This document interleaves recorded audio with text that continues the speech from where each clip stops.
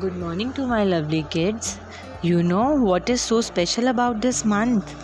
जैसे होली, दिवाली, राखी, भैया दूज फेस्टिवल होते हैं, वैसे ही अप्रैल में एक फेस्टिवल आता है, उसे हम क्या कहते हैं? बैसाखी।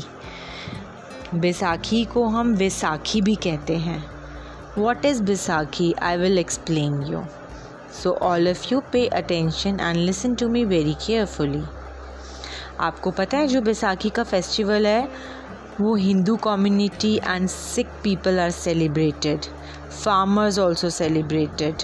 बैसाखी का त्यौहार सेलिब्रेट ऑन अप्रैल 13th और 14th एवरी ईयर। इस दिन किसान फार्मर्स क्रॉप्स कट करते हैं and they all pray to God for future prosperity and rich crops.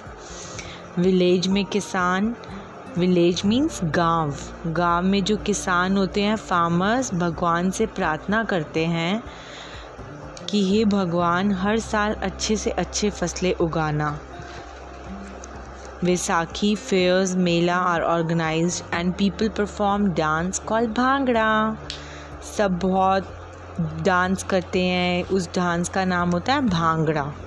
Vaisakhi पर बहुत सारे मेले भी लगते हैं, अच्छे अच्छे कपड़े पहनकर सब जाते हैं वहाँ, अच्छे अच्छे फेवरेट अपने फूड खाते हैं।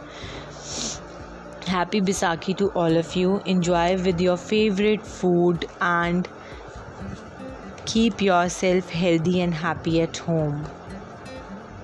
बाय।